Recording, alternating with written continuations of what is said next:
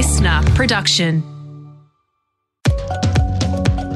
You're leaving a trail of your DNA everywhere you go.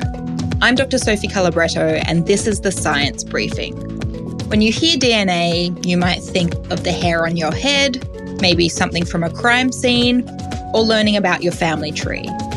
You probably don't think koala fur, fish mucus, or kangaroo poo in the bush. This is environmental DNA, or eDNA, but it's not just from animals. Humans leave eDNA behind as well, and some are worried it could be discovered and used in nefarious ways. Today, I chat to Cosmos magazine journalist Ellen Fidian about eDNA and how it could be used for good and evil. Environmental DNA, or eDNA. Ellen, I'm vaguely aware of this concept. Firstly, how is eDNA left out there in the environment? For the most part, it's shedded. So an animal could shed some skin cells or some mucus or fur out into the world. eDNA samples can also come from feces, they can come from hair, they can come from carcasses. Great. These samples are picked up in the environment through this survey technique called eDNA metabarcoding, or eDNA barcoding. It's a really powerful technique because compared to, say, trapping and netting things that you need to leave up for like days and weeks at a time to get a DNA sample, this technique, basically you can collect a single sample and it can tell you so much information about what's in the environment. Okay, so where are we collecting these samples from? What sorts of environments? All over the place. So they can be water, soil, other environmental materials like sand, leaves, even air. So basically, researchers are looking for DNA fragments from those samples, and they can use that to tell that thousands of species have been in an area without actually having to observe those species passing through. Okay. So far, eDNA has mostly been used to find marine creatures and also insects and other wild organisms, so like turtles. There are a few things it's not as good at finding, though. It's not easy to do with reptiles because they've got really hard skin, so they don't shed DNA as much as other animals do. For instance, a water sample near a crocodile doesn't necessarily mean you'll be able to detect a crocodile. It'll be much harder to do, certainly. And so how exactly do we get a hold of eDNA samples? Researchers or scientists can just go straight out to like a nearby river and collect the water in sterilized tubes in a fairly straightforward way. They can also do things like washing dirt or leaves or sand and then collecting the water from that. That's one of the huge benefits of eDNA research is that you can basically do it anywhere. It's made a lot of ecology much cheaper and faster. But that's also a downside because it means that anyone could collect eDNA, and we'll get into the ethics of that a little bit later on. Okay. Back to some cool stuff. There was a really interesting expedition that happened a few years ago. Back in 2018, a group of researchers went to collect eDNA from caves underneath Christmas Island. Oh. They partnered with the Western Australian Speleological Group. There were 10 cavers in this expedition and one scientist going into this massively complex cave system on Christmas Island, which is in the Indian Ocean. They were exploring Lost Lake in these caves, so there was this area that's basically been untouched by people, and they wanted to see which species had passed through these lakes, and they used eDNA barcoding to do that. So if you see photos of these places, it's literally like they were descending into this other world. There are these huge chambers with huge crystals taller than humans and like massive flowstones, which have formed over thousands of years. Cool. So it's really dangerous work. You can't just like swim through into the entrance. You have to like abseil down into these sinkholes. So the cavers had done a whole heap of training to even be able to do this. Once they carefully navigated through, what did they do next? So then they used some very sophisticated technology to collect samples. 6 1-litre screw-top camping water bottles that have been sterilised properly, but that's pretty much it. So once they had their water samples, they passed them through a filter membrane. So that's basically a pasta colander with much, much smaller holes. Yeah. And this trapped all of the cells that had the DNA in them. And then they froze the samples and then took them back to the lab for analysis. Then once it gets to the lab, things are going to get fairly scientific. So DNA can also go by the name double helix.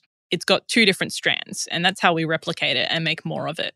So when our cells want to make more DNA, they split the two strands in half, and special proteins make matching strands for each half. So you've got two identical strands of DNA. So it's a little bit like photocopying, basically. Sure. In a lab environment, researchers basically borrow this idea. They break up the cells, they bring the DNA out, then they heat it up, which peels it apart into those two single strands. And then they mix it with some proteins that basically photocopy and replicate that DNA. Now, the trick is to do this, you need a primer, which is another bit of DNA that is specific to the DNA you are trying to copy. So you can put in a primer for like a really general gene, like a gene that appears in most insects, or you can put in really specific primers that will only single out DNA belonging to one or two species.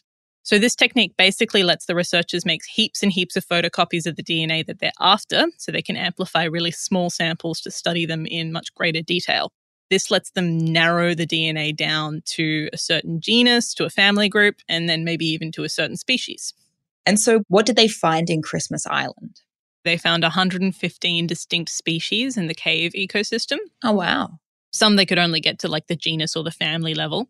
21 of them were actually new occurrence records for Christmas Island. So they had been found elsewhere in the world, but never on Christmas Island. Oh. So there were things like these small arthropods called springtails. There was an Indonesian short fin eel, which is very, very elusive, very hard to find. Oh. And a freshwater jellyfish, which is kind of cool. So this eDNA barcoding tool allowed them to pick up more species than any previous study. So you can see how it's become this really critical tool in ecology research. But it doesn't stop there. Some researchers are now looking at human eDNA. Is it the same deal? You find shedded DNA from humans out in the world, sort of thing? Yeah, basically.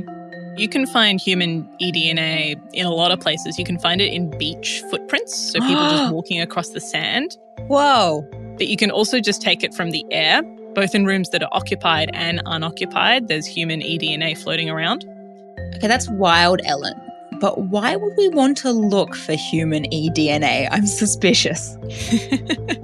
Yeah, well, there's good reasons and bad reasons, right? So if human DNA is out in the environment, we could use it for doing things like finding missing people. Oh, yeah. Or monitoring population health. But the trick is researchers aren't necessarily looking for human eDNA in the environment. They're just kind of stumbling on it. Because there's so much human DNA around, scientists are pretty much inevitably going to collect human DNA while they're looking for other stuff. Sure. In fact, this group of researchers in Florida have just shown in samples that they'd collected to study other things, it was really, really easy to pick up human DNA. So it appeared in all of their samples except like the most remote samples they'd collected, basically. And most of the human DNA in those samples was high enough quality that it was like very similar to if you'd taken a sample from a person. And you could use them to tell things like ancestry, susceptibility to certain genetic diseases. This could create some problems, and it's opened up a bunch of other conversations around the ethics of collecting human eDNA. And so what are these conversations focused on? Well, the first thing is consent. It's basically impossible to obtain consent from the people whose DNA you're recording with this method. And like any scientific research done on people typically needs consent in order to just get approved. Yeah. And people are also rightly concerned about having their DNA recorded. It could get used for surveillance purposes. In a really sinister way, it could be used to monitor ethnic minority groups. There are plenty of places in the world where that would be really concerning for certain groups of people. There are also some risks around privacy breaches. So, for example, there's a thing called biopiracy, which is basically taking knowledge from a disadvantaged community or an Indigenous community and using it to benefit your own research and technology without letting any of the wealth or the benefits flow back to the people you took that information from. We've gone through why eDNA is a critical ecological tool, but we should also be cautious about the issues collecting human eDNA could pose. How can we balance the good and the bad here? As with any new technology, it's a really exciting thing in an unregulated space. So there's the potential to do good and evil with it. This research is relatively fresh. There's little to no regulation around eDNA. So as researchers uncover more, they're going to have to come up with rules and regulations around it so that no boundaries are crossed while we're looking at human eDNA. But it's also worth mentioning, at the moment, almost everyone who uses eDNA is a researcher who just wants to learn more about the world. So now's a really good time to put in some boundaries and regulations before it becomes entrenched in doing other things like finding pathogens or missing people. And on top of that, it's naturally a very open field. The more data you have, the better you are at identifying species in places where you're not expecting them. It's a good thing that it's so public, but it's concerning if human eDNA is going to be added to that mix.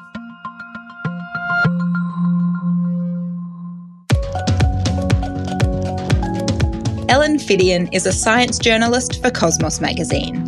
You can read more of Ellen's reporting at cosmosmagazine.com. The Science Briefing is produced by LiSTNR and the Royal Institution of Australia. This episode was produced by Jake Morecambe. Mixing by Dave Stein. I'm Dr. Sophie Calabretto. Catch you next time.